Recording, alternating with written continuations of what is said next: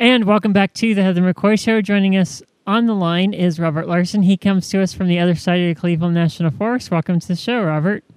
Hey, Heather. Always good to be with you. So we have two updates. Let's get the first one out of the way. There's an update on the sextortion case that is getting now national attention.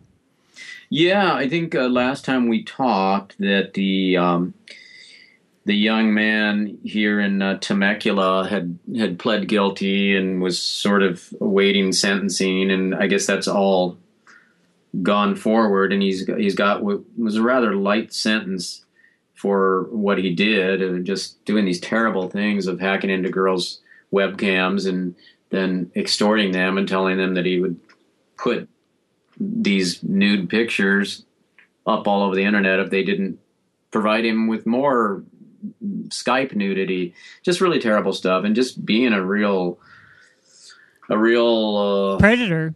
Yeah, predator. I was trying to think of a word that we could say on the radio, but couldn't. Predator will work. Anyway, so he had a sentencing, and he's acting all remorseful and everything, and maybe he is, and he's going to do a little bit of time. And and he are saying that he's autistic and all this, and he may have some form of autism, but the way he was acting with these girls, it seemed like he was very. It didn't sound like that's a hallmark of somebody that's autistic. It sounds like it's a hallmark of somebody that's sociopathic. Yeah, and I don't think sociopathology and autism necessarily cross over, but anyway, that's what they're saying. But anyway, Katie Couric featured this story on her show, and Katie Couric has a massive audience, so it's this is getting attention all over. But she had the main victim, I should say, the victim who first came forward, who had the courage to do that, Cassidy Wolf, who lives here in Temecula. She was Miss Teen USA, so she was on Katie Couric's show and was talking about it. She's a very articulate young lady who I give her a lot of credit for being brave and coming forward with all of this, and a couple other girls that were victims of this guy as well. And they were just talking about the whole issue of internet security and webcam security, and how that it's not that difficult for someone to hack into your webcam, and so that that they can even turn it on and everything. So that one of the safety things they suggested was that when you're not using your webcam, to put a Post-it note or something over it, just to protect yourself against that kind of thing. But the girls seem to be, the three different girls that were on the show seem to be moving on with their lives and not too horribly damaged by this. And so hopefully there won't be too many more cases like this, but we know there will be some. Oh, definitely. And the way that you were describing his threats to the young ladies, that if they didn't get his, if they didn't bend to his will, what he would do with the photos, he reminded me a lot of Philip Seymour Hoffman's character in Happiness, just an overall, just like freaky pervert. Yeah, I mean, and somebody that's just taking glee in other people's discomfort and misery and putting them in a horrible situation, and he just seemed to get a thrill out of that. Yeah, that's a horrible defense. I hope the jury sees right through that. Well, no, that's over. It was just the sentence is done, and I think we talked about the time frame that. Oh yeah, that's right. I think it was just a matter of him trying to show remorse and sort of kind of make an excuse with this autism thing, and that they would. But anyways, hopefully he will be a changed person and never do something like this again. Well, hopefully. There's an update with the water situation in Wildemar, and it's not a good update, actually. No, it's not. It's the Wildemar-Menifee border. I think it's mostly Wildemar, but yeah, a small community getting their water from this county water district or something. They have a name that sounds official, even though they're a private entity, County Water Company of Riverside. And they were supplying tainted water, tainted with nitrates, and people couldn't even drink the stuff. And so we've talked about this several times, Heather, and I think the last time we talked, it was a matter of that several governmental agencies had gotten together and they had come to an agreement, and that this water supply was going to be taken over by two adjacent agencies that sort of had their act together, as opposed to the County Water Company of Riverside. But even though the agreement had sort of been made, these things take a while to come into being.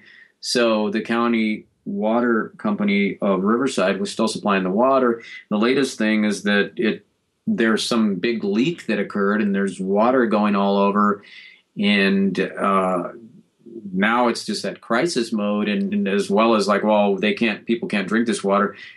Now there's a situation of, I don't know, flooding or whatever, and that this needs to be taken care of. And the County Water Company of Riverside is so bungling that they didn't have the resources to fix this, and so it's just like they're throwing up their hands. We give up. We're just done. We can't do anything. And so one of these adjacent agencies who had an agreement to step in is like, the situation now is you need to step in right now. You need to take this over now.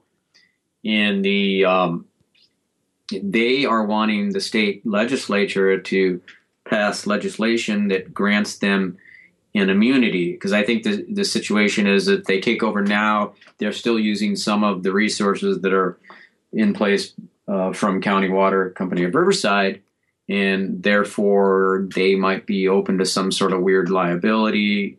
Because when you take over a company or you take over some of the infrastructure of a previous company, you sort of take on liability sometimes. Yeah. And they want to be granted immunity, which I completely understand.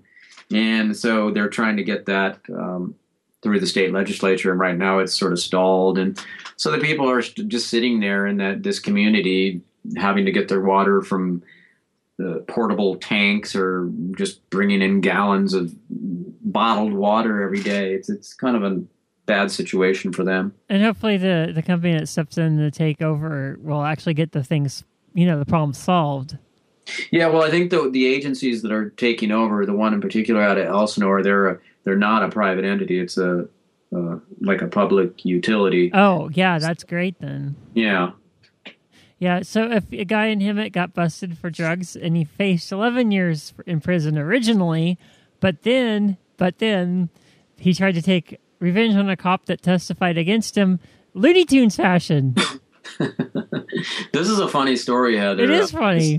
One of those dumb crime stories that is really not just dumb but comical. Acme rockets and all sorts of stuff. Yeah, I mean, there was a pretty funny article written about it in the Press Enterprise. The headline was, "That's all, folks, to the misadventures of Nicholas Smith."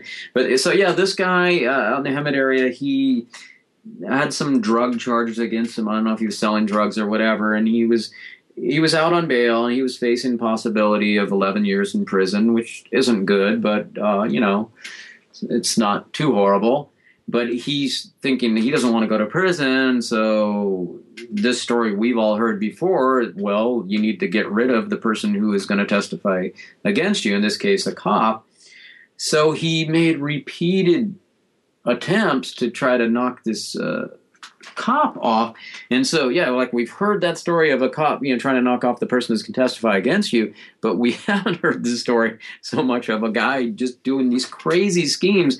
And they say, it was just like it was Wile E. Coyote purchasing items from the Acme Corporation.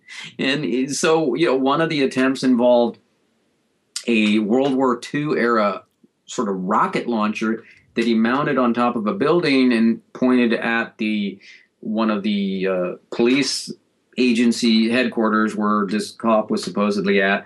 The rocket misfired, typical Wile E. Coyote type of thing. I don't think he got his hand blown off or anything like that, but it was just really silly. And I guess the guy was at least covering his tracks pretty well for a while, because there was like probably a dozen different episodes like this that he pulled off before they were actually able to trace it all back to him. And he now, instead of facing 11 years, he has been sentenced to 4 life terms for attempted murder and several other crimes. But they have a list here in this one article I read, Heather, of just all these crazy things he did. A booby trap left outside the home of this Hemet police detective. He rerouted a natural gas line into a police office. He had a handmade or homemade gun attached to an office gate that was rigged to fire when somebody opened it. He had another gun like that rigged on a car. They were all like, "Oh, if you do this, it'll set it off." Just such like Looney Tunes, Wile E. Coyote type schemes. It's just like, wow, this guy is. Even if he wasn't a bad person, he's just dangerous because he's so dumb. Yeah, definitely. I was hoping the rocket would hit like a rock formation, and then that big rock would have, start landing on him, and then he would hold up a sign that would say "help" or something like that. Yeah. So, and then he attempted escape from a jail transport van. Wow. Just oh gosh, it kind of goes on and on. I almost could see like a movie being made of this. He doesn't sound mentally stable either. No, I wouldn't want to be his cellmate. I think there was some hint too in this story that I read that some kind of white supremacist type leanings or something of that nature. Oh, God. But he had these other booby traps with nails and things like that. Again, straight out of these cartoons. But so yeah, Nicholas Smith. He's going to be. He's probably never going to be out of prison. Well, I'm. That's a good thing, I think. Also in Hemet, we'll wrap up with this. A man who said that the police. I'll try again. In Hemet, a man who police say tried to murder a police officer. He's being charged with that. And then his sister is stating that the cops are trying to plant evidence against him. It's a really odd situation involving like entering an RV in the middle of the night and him not knowing it's cops possibly. It's one of those really odd stories. Yeah, it is. It's a little bit convoluted, but he has been convicted. He's locked up now, but his sister has come forward and she's really involved in this and a little bit on a mission to exonerate him, to clear his name. And she claims that he didn't do anything wrong and that he was framed. That there was like a random tip called into the police that there were some gunshots fired. So the police went to investigate, and this man who's been convicted and is locked up now was living in a mobile home or motor home on somebody's property. And the cops say that they came and saw him. He was outside and they confronted him and he had a gun and he wouldn't put the gun down. So they shot him and didn't kill him, but shot him and then apprehended him. And so then now he's been convicted and put away. And now his sister is saying that story doesn't hold up if you look at the real facts, and saying that the brother, her brother, had no idea what was going on, that there were just people on his property. He had no idea were cops, and so he got his gun to protect himself, and that the cops had no business being there, didn't have a warrant or anything else. And so she's saying that the cops planted evidence, that the shell casings that they have as evidence that supposedly he fired a gun or something, that they didn't match the gun that he had, and all these kinds of things. And it may very well be that she's just emotional and just trying to get her brother released. But it also may very well be that the cops did screw something up or just were being horrible cops and abusing their power, and that they did plant evidence, because we've seen that story many times. Oh, definitely, yeah. In fact, so much it's a little bit aggravating. It happens way more than it should. Yeah, and somehow police unions, and I'm a big union person, but somehow police unions always cover their butt, even if they're bad officers.